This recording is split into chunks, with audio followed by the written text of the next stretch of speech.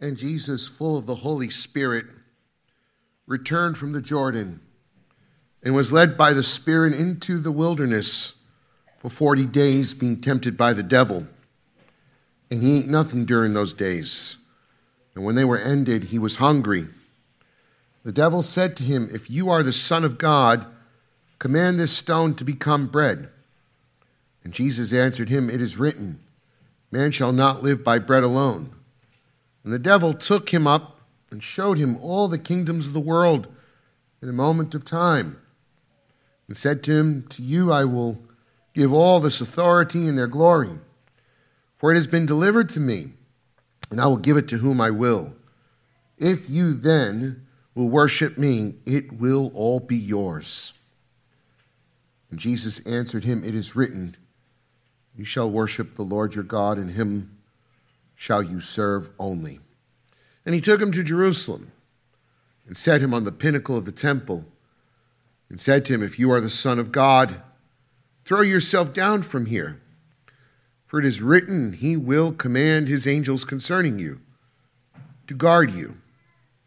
And on their hands they will bear you up, lest you strike your foot against a stone." And Jesus answered him, "It is said, you shall not put the Lord your God to the test." And when the devil had ended every temptation, he departed from him until an opportune time. Let us pray. Heavenly Father, gracious God, we do thank you once again for this privilege and opportunity. Come as your people, hungry and needy, Father. Oh, Lord, I pray for this whole congregation, Lord. You know each and every one of our lives, and you know the different trials and temptations we face during the week ourselves. You know the areas of our struggles. You know the areas of our strengths. And Father, you know that as you called us to this life to follow you, it is not without its trials and temptations. But we thank you that you give us the strength to overcome. Oh Lord, we humbly bow before you now and just ask, oh God, that you would just open our hearts and our minds to hear from you today. Holy Spirit, speak to us. We pray that you would anoint me, my head, my mind, my lips, my tongue, that I would speak forth your word with clarity, with conviction. I pray that my tone and my heart and passion would be compelling. And I pray, dear Lord, that in all of this, you, Jesus Christ, would be lifted up and glorified and honored here today.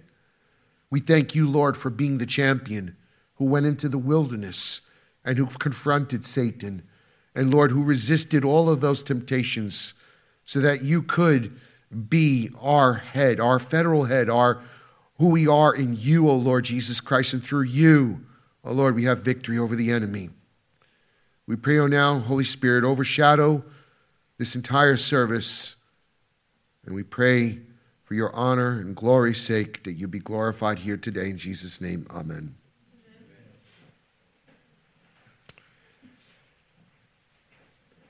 There's an old folk story of the Texas bandit, Jose Rivera. He had become notorious in several little towns in Texas for robbing their banks and businesses.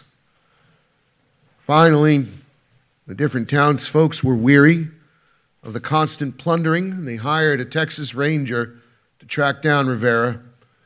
And he tracked him down into Mexico in one of his hideouts. His goal was to retrieve the money. The ranger at last arrived at a desolate, ramshackle cantina. And at the counter, he saw a young man enjoying a beer. At one of the tables, hands over his large stomach and hat over his eyes, was snoring another patron. With much gusto, the ranger approached the young man at the bar and announced he was on a mission to bring back Jose Rivera, dead or alive. "Can you help me find him?" he asked. The young man smiled and pointed at the old man in the corner with the big belly and said, "There's Jose Rivera." Texas Ranger shifted his girth and trucked right over to Rivera and confronted the bandit. He says, "Are you Jose Rivera?" The man muttered. He says, I don't speak English. And the ranger beckoned to the young man. He says, well, you certainly speak English. I need you to translate for me.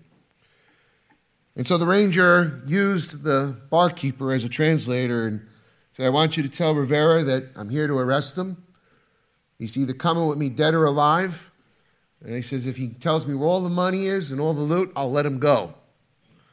And so the young man tells Rivera what the ranger says, and Rivera in Spanish tells the young man exactly where all the money is. He says, if you go outside at the back, there's a well, and by the well there's a tree, and near the tree stump there's a hole in the ground, there's a plate covering it. If you lift up the plate, underneath the plate is all the jewels, all the money, all the treasure. Let me go. And so the young man looks at the ranger, and the ranger says, well, what did he say? The young man thought for a minute, and he said, Rivera said, shoot me. I'd rather die than tell you where the loot is. Do you get it? He wanted the money. The temptation was too good to resist. And so therefore, he ran off with the money. It's an opening story, and it tells us exactly what we all face every day, and that is we face temptation. We face temptation in every conceivable form because we are sinners by nature. We are sinners by choice. And because of our impulse and desire to sin, to steal, to lie, to cheat, and to do what's wrong, we will always be compelled. And Satan works overtime to tempt us.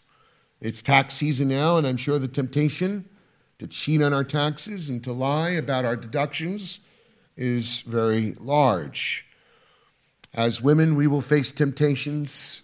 You will face temptations to in different areas of your life. Men will face temptations in different areas of your life. Children will face different temptations in their life. Temptation is very real. It's part of the human experience.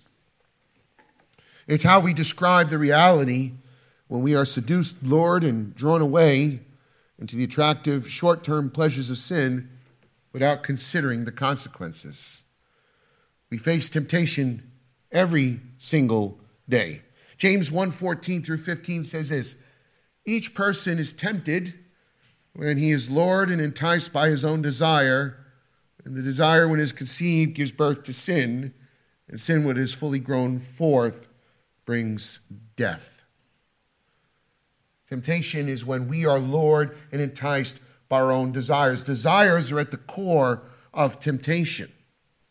Ephesians 4:22 tells us that those desires are deceitful desires. Why are they deceitful? Because they make false promises. The desires that we have for sinful behavior or sinful actions, it breaks a promise that we'll be happy and we'll be satisfied and it'll feel good.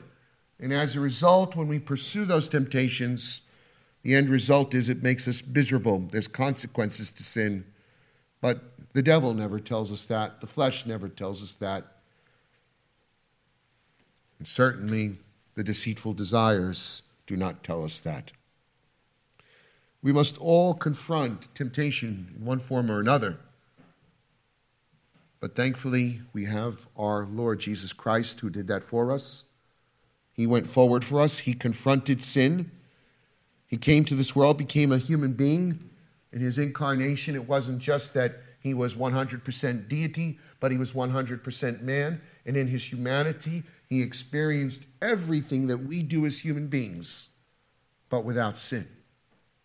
And yes, Jesus Christ experienced temptation. It was real temptation.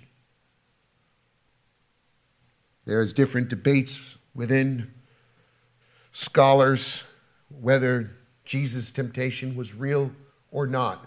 We'll get to that in a little while, but I can tell you it absolutely was.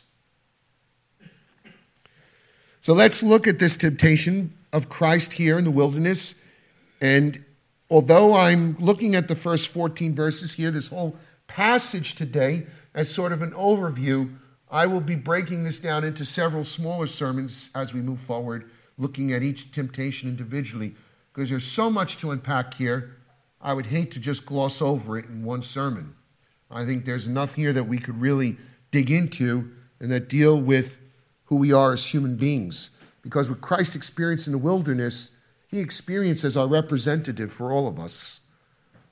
And what he experienced in the wilderness, we experience every day. They're symbolic and representative of the temptations we struggle with on a daily basis. So let's look at our first point in our sermon today. And the first point is that we want to know what is the reason or what is the purpose for Jesus' temptation in the wilderness. Now, we have to acknowledge and recognize the fact that the temptation of Christ in the wilderness is directly connected to his baptism. Last week, we acknowledged and looked at the fact, and the week prior, that at Christ's baptism, the Heavenly Father spoke from heaven, God the Father spoke from heaven and said, "This is my beloved Son with whom I'm well pleased." God made a declaration to all who were there. He made a declaration to the world so that it's recorded in Scripture that Jesus Christ is beloved by God the Father. There is a passionate love and commitment and joy the Father has for the Son. Not only that, but that the Son is well-pleasing to the Father. It speaks of the unique relationship of Christ to the Father as the only begotten Son of God. And in that declaration to the world, there is going to be a challenge to that declaration. And it tells us in chapter 4, verse 1, that Jesus, now full of the Holy Spirit, anointed for his messianic ministry, as he begins his public ministry, says, returned from the Jordan and was led by the Spirit into the wilderness. It was the Holy Spirit that led Jesus into the wilderness. It wasn't the devil who led Jesus into the wilderness. It was the Holy Spirit. This was God's divine purpose and will for Jesus to go into the wilderness. And as he's filled beyond measure with the Holy Ghost, it was God's determined will that he should go there to confront Satan. A couple of things to think about as we see this concept of the wilderness. The wilderness would have been the area south of the Jordan, the Negev desert, and it would have been a horrible place. Mark tells us there were wild animals there and demons. And in ancient Jewish theology, the desert and the wilderness is symbolic. It's a metaphor of sin and evil. It's a place where demons dwell. And this is precisely why Jesus goes there. He's going right to the source of where Satan is, to confront the devil and to basically declare war on Satan. And Jesus, beginning of his public ministry, he has to make it clear right away what he's here to do and confront our greatest adversary. Not only is he to confront our adversary, not only is he to confront the evil one, but he is going to subject himself to temptations by Satan to prove and validate that he indeed is the beloved Son of God who is well-pleasing to the Father. The devil, we see this as a period to tempt the Son of God, to derail him from his messianic ministry. But the Holy Spirit sent Jesus into the wilderness to be tested, to be proved, to demonstrate that he indeed was the Son of God. Consider this. In each of these temptations, at the core of it was questioning and targeting his identity. If you are the Son of God, then turn these stones into bread. If you are the Son of God, throw yourself from this temple. If you're the Son of God, And if you want all these kingdoms, bow before me. It is not only a target to his identity, but it is an attack against God the Father. If God is your Father, then will he let you starve to death in this wilderness? If God is your Father, will he let you fall to the ground? And he also offers Jesus the easy way out. At the end of the day, the temptations that Christ confronted in the wilderness were those very same temptations that Adam confronted when he was in the garden. Just as Satan tempts Jesus, are you really the Son of God? Is it much different than when Satan said to Eve, did God really say? It is to question the credibility. It is to question the love. It is to question the faithfulness. It is to question, can we trust God? At the core of all temptation, Satan wants us to question God. We can't miss the point that this happened immediately after Jesus' baptism, because his baptism is the inauguration of his messianic ministry, his public ministry, and his public declaration and identification with God as the Messiah. But just as Jesus relates to people through baptism, and just as we identify with him in baptism, there is a reality that we face the same type of temptation when we get baptized. Anybody here who I baptized? How many people here have I baptized? All right, got several people's hands. Every one of you that I baptized, I probably told you the same thing. What do I warn you is going to happen the day after you get baptized? Anybody? I tell you, Satan's going to come after you. If Satan went after Christ immediately after he was baptized to challenge his identity and his relationship with God, it is the same thing when you get baptized and I dip you in the tank. I am asking you two questions. Do you renounce Satan, the flesh, the sin, and the world? Yes. Do you surrender your life and commit yourself to the Lord Jesus Christ and to live for him? Yes. I now baptize you in the name of the Father and the Son and the Holy Ghost, and you come up as a new creation. You have publicly declared to a witnessing church that you are a Christian. You are telling not only the world, you are telling the angels, you're telling the devil, I belong to Jesus now. Now you've declared war on Satan and he wants you. He's okay, you're a Christian? We'll see about that. Ask any Christian, any of you here will recognize and look back over your life. Remember when you were baptized, you felt the heat. I know I did. Are you really a Christian? Just like Satan said to Jesus, are you truly the Son of God? Are you truly the Son of God? After you get baptized, you'll hear the same thing. Are you really a Christian? Does God really love you? Are you really a believer? Let's see about that. Temptation is real. See, at the end of the day, temptation is a demonic assault on our identity. If you identify as a Christian, the power of darkness is going to seek you out and make you question that identity by acting on your carnal impulses. And many times we fall. Why? Because we doubt that God's our Father. We doubt that God loves us. We doubt that we're his children.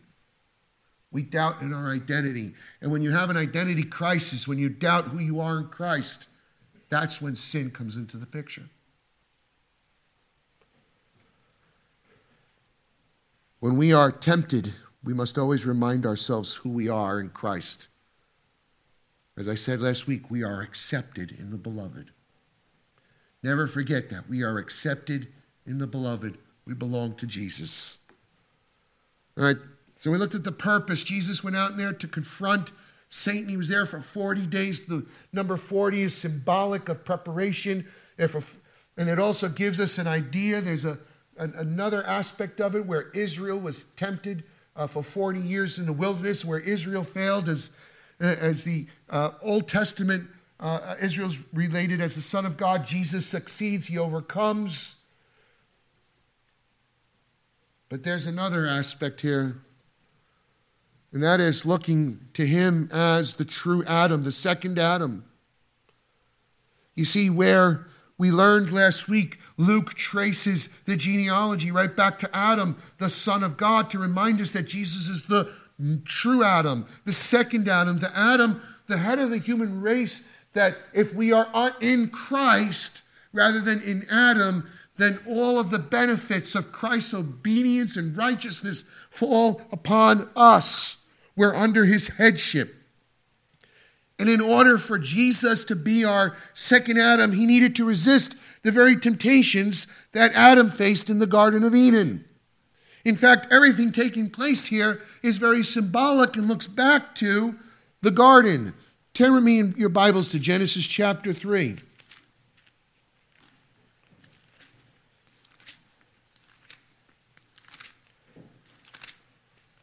In Genesis chapter 3, look at verse 1. Now the serpent was more crafty than any other beast of the field that the Lord God had made. And he said to the woman, did God actually say to you, you shall not eat of any tree in the garden? And the woman said to the serpent, we may eat of the fruit of the trees in the garden. But God said, you shall not eat of the fruit of the tree that is in the midst of the garden, neither shall you touch it, lest you die. And the serpent said to the woman, you will not surely die. For God knows, listen to this, when you eat of it, your eyes will be opened, and you'll be like God, and you'll know good from evil. And so the woman saw, notice, that the tree was good for food, it was delight to the eyes, and the tree was desired to make one wise. And she took of the fruit and ate, and she gave some to her husband who was with her, and he ate. And so Satan puts a spin on the whole thing. He lies. He's a master manipulator, master liar. But notice there's three things that are taking place here, right? It says that he knows in the day if you eat it, your eyes will be open. God doesn't want you to know what he knows. He's withholding from you knowledge. He's withholding from you your true potential to be godlike.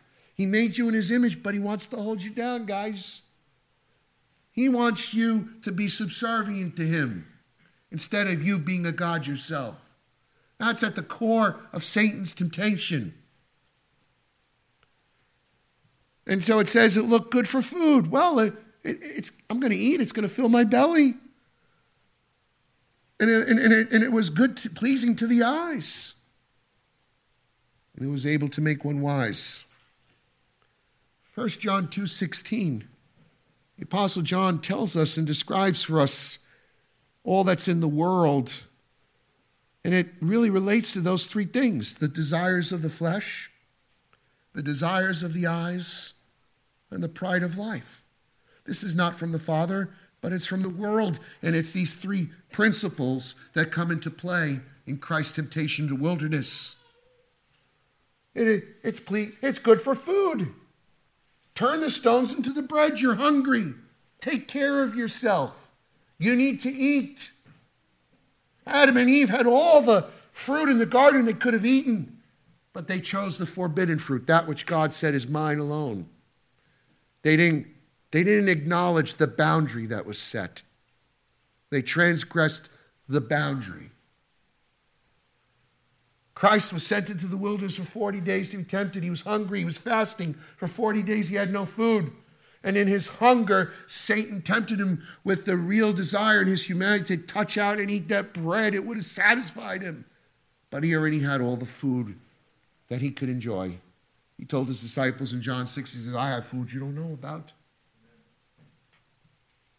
Because my food is to do the will of the Father. Satan, get behind me. Man shall not live on bread alone, but every word that proceeds from the mouth of God. Just as Adam was tempted, it was pleasing to the eyes. There was a sense of, well, this is really good. It's attractive, and it appealed to his lust in the same way. Satan appeals to the lust of Christ's flesh to get him to desire to test God for security and safety. Oh, does God really love you? Throw yourself from this pinnacle and let's see if he saves you. And status, exalting oneself. This is the pride of life. Eat the fruit and you'll be like God yourself. Bow down and worship me and I'll give you all the kingdoms of this earth. And all of those things, Jesus resists the devil. Satan, get behind me. You know, the temptation to the quick way to power was one of Satan's greatest assaults in this temptation. He showed him all the kingdoms of the world and offered it to him as a quick way. You know, there's nothing quick in life. That's what I've learned. We like the quick way. We live in a world of instant gratification. If I type something in my phone for an answer, if the Wi-Fi signal isn't fast enough, I get frustrated. If Google doesn't circle fast enough, I get frustrated. God does not work that way. God told Abraham, I'm going to give you a son. It took 25 years to happen. And when Abraham grew impatient and he had Hagar bear him a son, he did nothing but bring misery into his life. When you get ahead of God, it does nothing but bring problems into your life. God had promised the son, God the Father promised his son a kingdom. Psalm 2:7-9 says this, I will tell of the decree. The Lord said to me, you are my son, today I have begotten you. Ask of me, and I will make the nations your heritage, and the ends of the earth your possession. Satan was seeking to usurp God the Father and to offer him an inheritance ahead of time, but an inheritance without the cross. Bow before me, and I'll give you the nations. You got to remember, Jesus in his humanity is resisting these temptations. You see, Adam and Eve wanted the quick and easy way too, and they failed. And finally, the temptation for security. When Jesus is taken to the pinnacle of the temple, why the temple? Why didn't he take him maybe to the Roman Colosseum? Why didn't he take him maybe to Alexandria and have him stand at the top of Colossus? Why the temple? Of course the temple. It's the Father's house. Right? Jesus went into the temple. He says, you're making my Father's house into a den of thieves. He was enraged. Zeal consumed him. Of course Satan is going to take Jesus to the pinnacle of the temple and threaten and challenge him to throw himself off. And what does he do? He quotes Scripture. He quotes Psalm 91. Throw yourself from the temple lest you dash your foot against a stone. By the way, the devil knows Scripture really well. He knows the Scripture better than we do. He knows the meaning. He knows its application. But he also knows how to pervert and twist Scripture. Right? Because you read Psalm 91, it talks about God's protective grace. He's saying to Jesus, look, God says he'll protect you. Throw yourself. He'll save you.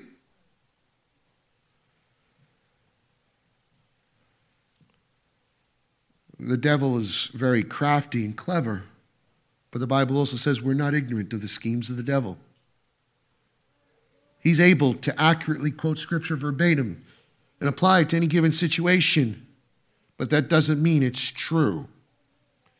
And Jesus refuted him as well. You see, Adam failed in every single one of these tests in the garden. And that's why Adam sinned. And through his sin, he plunged the whole human race into death. But Christ, in each of these temptations, showed himself victorious. That he would not capitulate to the devil, that he would not fall to the flesh. But through the power of the Holy Spirit and his faith in God, he would be victorious. Remember, in each of these temptations is an assault on Jesus' identity as the beloved Son of God. If the Father really loves you, would he let you starve to death in the wilderness? If the Father really loves you, why would he make you suffer and go to a cruel cross? If the Father really loves you, is he really going to let you fall from that temple and die? But can't you hear those temptations yourself? How often when you're going through it, when you're going through a difficulty, when you're going through a challenge, you're in your own wilderness. You ever feel like you're in the wilderness? Metaphorically speaking, what is going on in my life? It just seems like I'm surrounded by craziness. I feel like demons are assaulting me. I feel like everything around me is going crazy. Where are you, God? I'm starving. Help me. Where are you, Lord? And there's Satan whispering in your ear, if God really loved you, he wouldn't let you live like this. I'm lonely. I need someone in my life. I'm always alone. I feel sad. God, how come you don't answer my prayer? And Satan's there whispering, if God really loved you, would he allow you to live alone? Don't wait for God. Go out and find someone on your own. Who cares if they're Christian or not?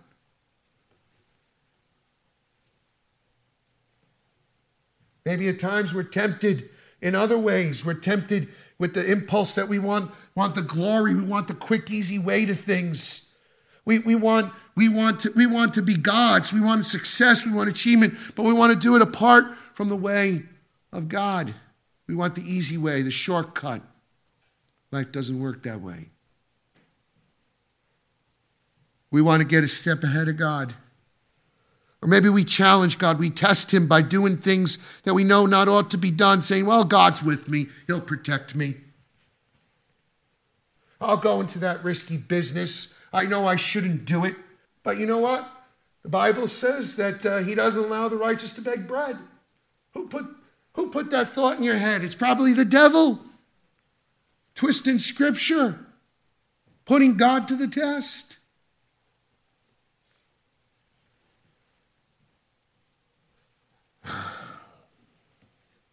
This brings me to my third and final point. Jesus overcomes Satan. He tells us, we learn that in each of these instances, Christ resists the devil. And in each of those instances, he resists the devil with the greatest weapon of our warfare. Hebrews 4:13, the sword of the Spirit, God's word. We have no greater weapon, guys. We have no greater weapon because the devil is a liar. The devil is a liar. He's a deceiver. The devil is great at it. And I can guarantee you at this moment, or this week, or tomorrow, you will fall for one of the devil's lies. And there's only one way to combat the devil's lies, and that is to be filled with the Word of God. The more better you know God's Word, the more you're in His Word, the more you're going to be able to recognize the lies. You're going to pick up on it right away, and you're going to identify it, and you're going to say, Satan, you're a liar, get behind me. Thus saith the Lord. Too often it's our lack of biblical knowledge. It's our biblical illiteracy that is the greatest reason why we fall into temptation and sin over and over and over again.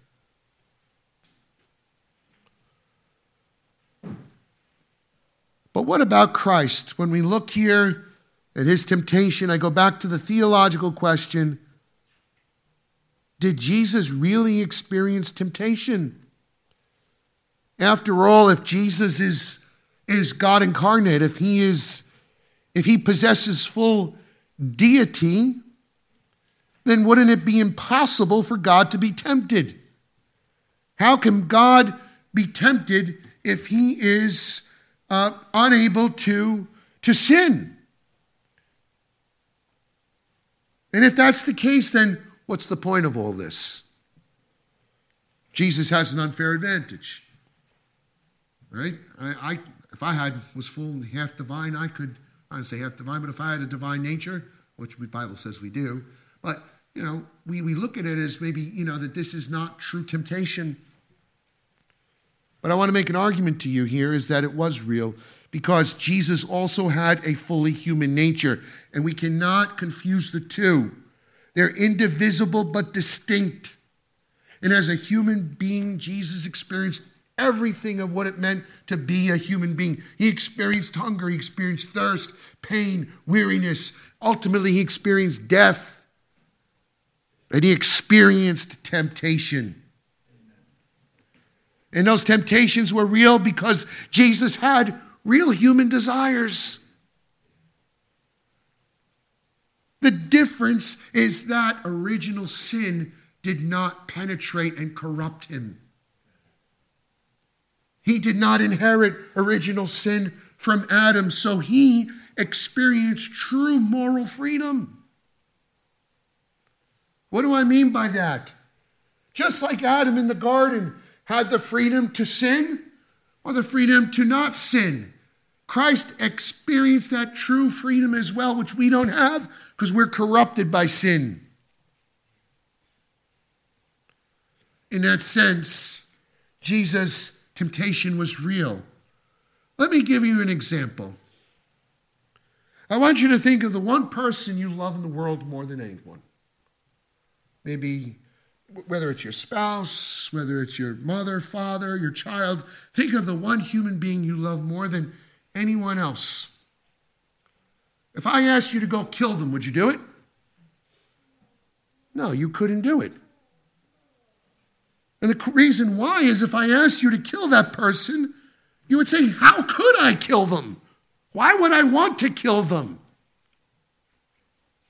I have no desire to. It would go against everything of who I am. It doesn't mean it's impossible to do, right? You can easily pick up the gun and you can pull the trigger and kill someone. But you don't want to do it. It would be impossible for you to do. Do you understand what I'm trying to say? In the same way with Jesus. Jesus has the natural ability. It was possible in the sense that he could have sinned, but because of who he is, he didn't want to sin. There was no desire to sin. Jesus was completely free from the bondage of sin. And Jesus always does what's pleasing to the Father. His desire to please the Father is greater than his desire to give in to his temptations. Do you know what the point of all of this is? Is we have a high priest in heaven who knows exactly what we're like. Let me ask you a question. When you're going through a difficult scenario in your life, you usually like to talk to someone who's been through the same thing, right? Someone that you could connect with, someone that you could relate to, right? If I'm struggling with drug addiction, do I want to talk to a mother of 5 who's struggling with trying to balance her time? That's not the person I think that I'm going to talk to. She might pray for me and help me through it. I want to talk to another person who's a recovering drug addict, who's overcome it and who's succeeded and who can empathize with me, who's dealt with those temptations, who's overcome it. Guess what, guys? We have one who could empathize and sympathize with us in every way. Hebrews 4:15 says this, we do not have a high priest who's unable to sympathize with our weaknesses, but one who in every respect has been tempted as we are, and yet he's without sin. Let us then with confidence draw near to the throne of grace, that we may receive mercy and find grace to help in time of need. Praise Jesus. But some could say this: how can Jesus know the pressure to sin when he never sinned? If he never experienced sin, how could he really know temptation, what it is to sin? Right? If you've never tasted of the fruit, you're not going to be tempted to eat it. Well, neither was Adam and Eve. But as anyone would know, the power of temptation is not really known by those who give in. The full power of temptation is only known by the person who resists it. You don't know what temptation is if you're always giving into it. But if you fight it, if you resist it, you know how powerful it could be. You know the agony. You know the agony when it comes upon you and you want to give into the sin and you don't. Listen to what C.S. Lewis says. No man knows how bad he is till he's tried very hard to be good. It's a silly idea that good people do not know what temptation means. It's a lie. Only those who resist temptation know how strong it is. After all, you find out the strength of the German army by fighting against it, not by giving in.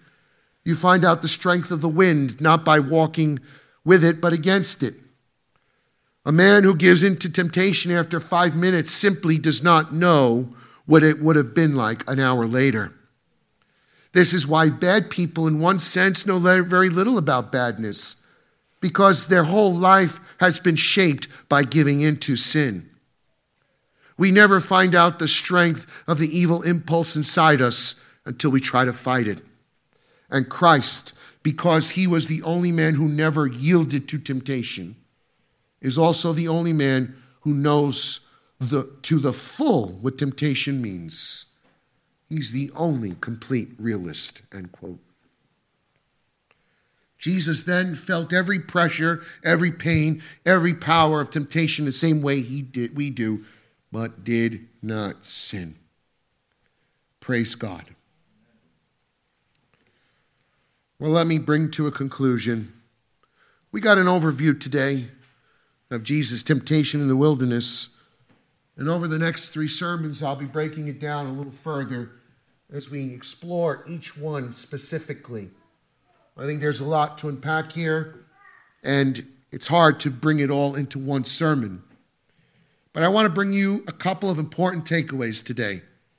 Number 1, temptation is not about you. It's not about you. It's nothing personal. The devil really doesn't care about you. This is a spiritual battle.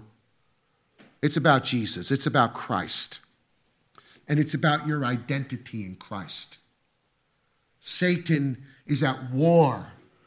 He's at war with Christ. He's at war against God's people. And because you have identified as a Christian, because you have identified as a disciple of Jesus Christ, Satan wants to do everything he can for you to question your identity, to question the fatherhood of God, to question that you're saved, and more importantly, to tarnish your testimony to other people so they could say, oh, he's a Christian? What a scoundrel.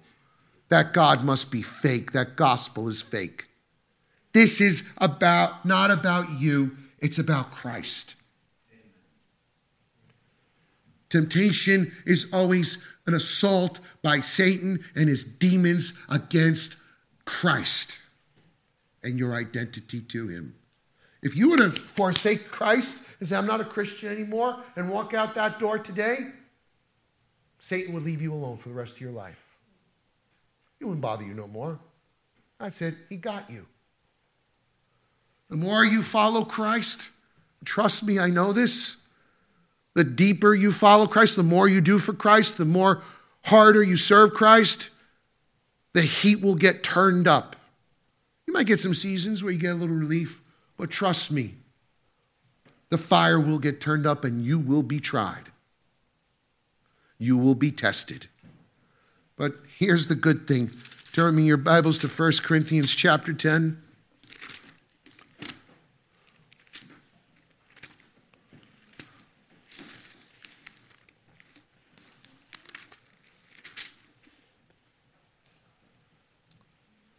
Look at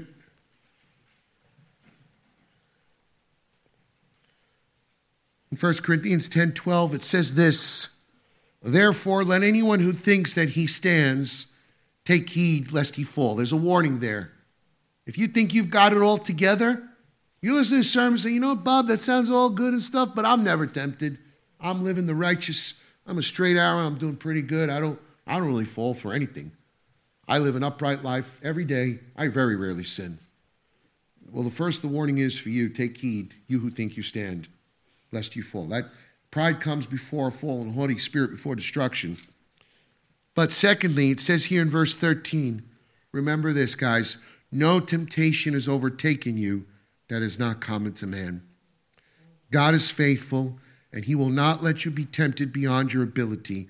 But with the temptation, he will always provide the way of escape that you may be able to endure it. Just remember that, guys. Whatever temptation you face, everyone else is going through. You're not going through anything different that someone else didn't go through. You may be unique to you, and you may feel alone, but I guarantee you there's other people going through what you went through, and they've gotten through it. God's not going to put you in a situation beyond your ability. And he always provides the way of escape. You can never sit there and say, I have no choice, I have to sin. That's a lie. The devil wants you to believe that you'll be in a situation where you're in no choice. I have to sin. I gotta do it. I'm without choice. No, you always have a choice. There's always a choice to walk away. There's always a choice to obey. And that brings me to my last point, my last encouragement to you, is we have the greatest weapon in the world. Two greatest weapons. You have the Holy Spirit. God has empowered us by giving us his indwelling Holy Spirit. And just as Christ resisted every temptation through the power of the Holy Spirit, remember, he went into the wilderness filled with the Holy Spirit. If you're in Christ, you've been sealed in the Holy Spirit. You have unlimited power that we could tap into. We have become partakers of the divine nature, Peter tells us. And through the power of the Holy Spirit, not only do we can resist, but we could endure and we can get through it. And we have the Bible. Just as Jesus said, thus saith the Lord, we could do the same thing. We have the greatest weapon of our warfare. Look at 2 Corinthians chapter 10, one book later. Another 10th chapter, but another Corinthians. 2 Corinthians chapter 10. It says in verse 4, or verse 3 rather, for though we walk in the flesh, we are not waging war according to the flesh. For the weapons of our warfare are not of the flesh, but have the divine power to destroy strongholds. We destroy arguments and every lofty opinion raised against the knowledge of God and take every thought captive to obey Christ, being ready to punish every disobedience when your obedience is complete. Hallelujah. We have the weapon of our warfare. We have the sword of the Spirit. My brothers and sisters, recognize this. Satan is real. The devil is real. It's not an illusion. It's not a myth. He hates Jesus Christ. He hates you because you've identified with Jesus Christ. And him and his demonic hordes will assault you to get you to renounce Christ. But we have the victory. Remember this. If you feel weary and say, I don't know if I could do it anymore, the beautiful thing is Christ is going to get you over the finish line. I may feel at times that I can't endure, but the beautiful thing is this, that Christ will not let one of his sheep get lost. All that the Father gives me, I will raise them up on the last day. Praise his holy name, that even though we go through this wilderness, even though we're confronted with temptation, Jesus Christ will always have the victory. Let's pray. Heavenly Father, O Lord God, I thank you that we're your children. Thank you, God, for loving us, for saving us. Jesus, thank you for being our King, our victorious King, our second Adam, who came to destroy the works of Satan. And Lord, We know that the devil is real and we know that he assaults us, but we know that you're greater. And so we look to you, Jesus, to empower us, to strengthen us. And I pray for each and every soul here today, regardless of our situations, that you would give us grace to resist the temptations that we face daily and empower us to live in holiness and obedience. In Jesus' name, amen.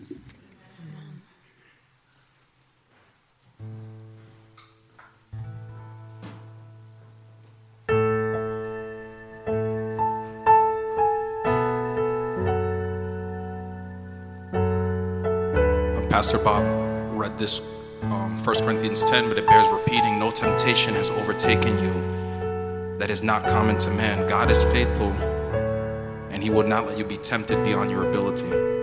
But with temptation, he will provide an escape that you will be able to endure it. Please stand, we'll sing. He will hold me fast. Christ is holding us fast.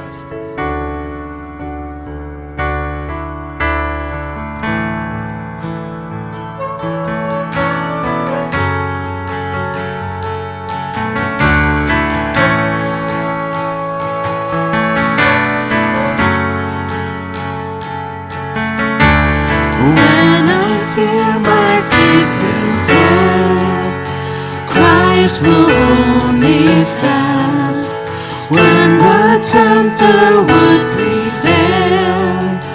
He will hold me fast. I could never keep my hold through life's fearful path, for my love is often cold. He must hold me fast. He will hold me fast. He will hold me fast. For my Savior loves me so. He will hold me fast.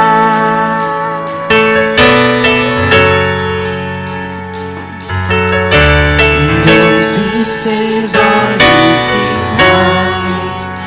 Christ will hold me fast. Precious in his holy sight, he will hold me fast. He'll not let my soul be lost. His promises shall last. Walk by him at such a cost. He will hold me fast. He will hold me fast. He will hold me fast, for my Savior loves me so. He will hold me fast.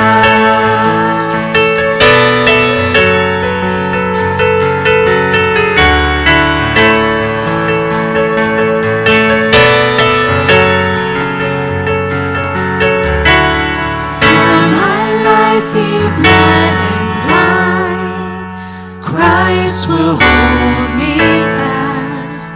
Justice has been satisfied. He will hold me fast. Raised with him to endless life. He will hold me fast till our faith is turned to sight. When he comes at last, he will hold me fast. He will hold me fast, for my Savior loves me so. He will hold me fast. He will hold me fast. He will hold me fast, for my Savior loves me so. He will hold me fast.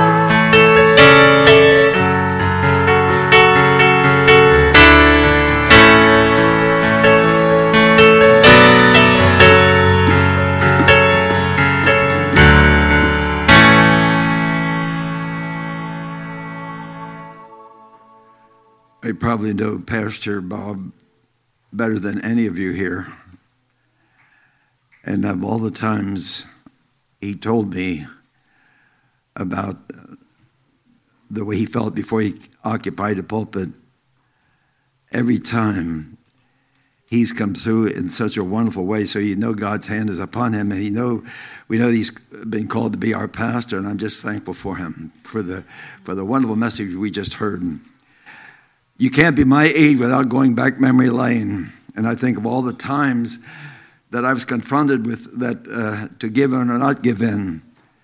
Oh, the sweet taste of victory when you don't give in, but the awfulness when you give in. And so we could just let this word, just let it sink into our heart that we learn to really hate sin, but come to really love our Savior. Let's pray.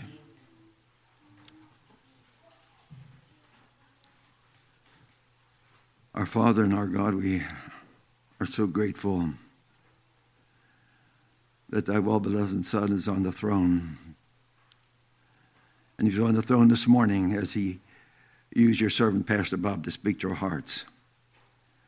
What a wonderful example we have in our blessed Lord in the days of his humanity. Regardless how he was tested and tried, he won the victory for us. And he showed us how to get the victory, to always rely upon the word of God. For every time Satan tempted him, he said, it is written, it is written, it is written. May we follow that same example when we're tempted. We know there are times when we think of our besetting sin, whether it isn't fair or this or that. But help us to know that God is sovereign. He's working all things after the counsel of his own will, working things together for good, that we might be more conformed to the image of the Lord Jesus. And so, our Father, may your word not return void that went out today so clearly, so distinctly, so challengingly. And our Father, as we have this fellowship time downstairs, we thank you for the food that we're about to eat and our time together. But remind us of our discipleship hour where our brother Jim will be leading us in discipleship. And so we just pray for our brother as he leads us. And may this be a joyful time together downstairs, and to come upstairs again to be fed the word of the living God. So may the God of peace shortly crush Satan under your feet. Through Jesus Christ our Lord, to whom be glory forever and ever. Amen. Please join us downstairs for refreshments, bagels, coffee, tea. God bless you all.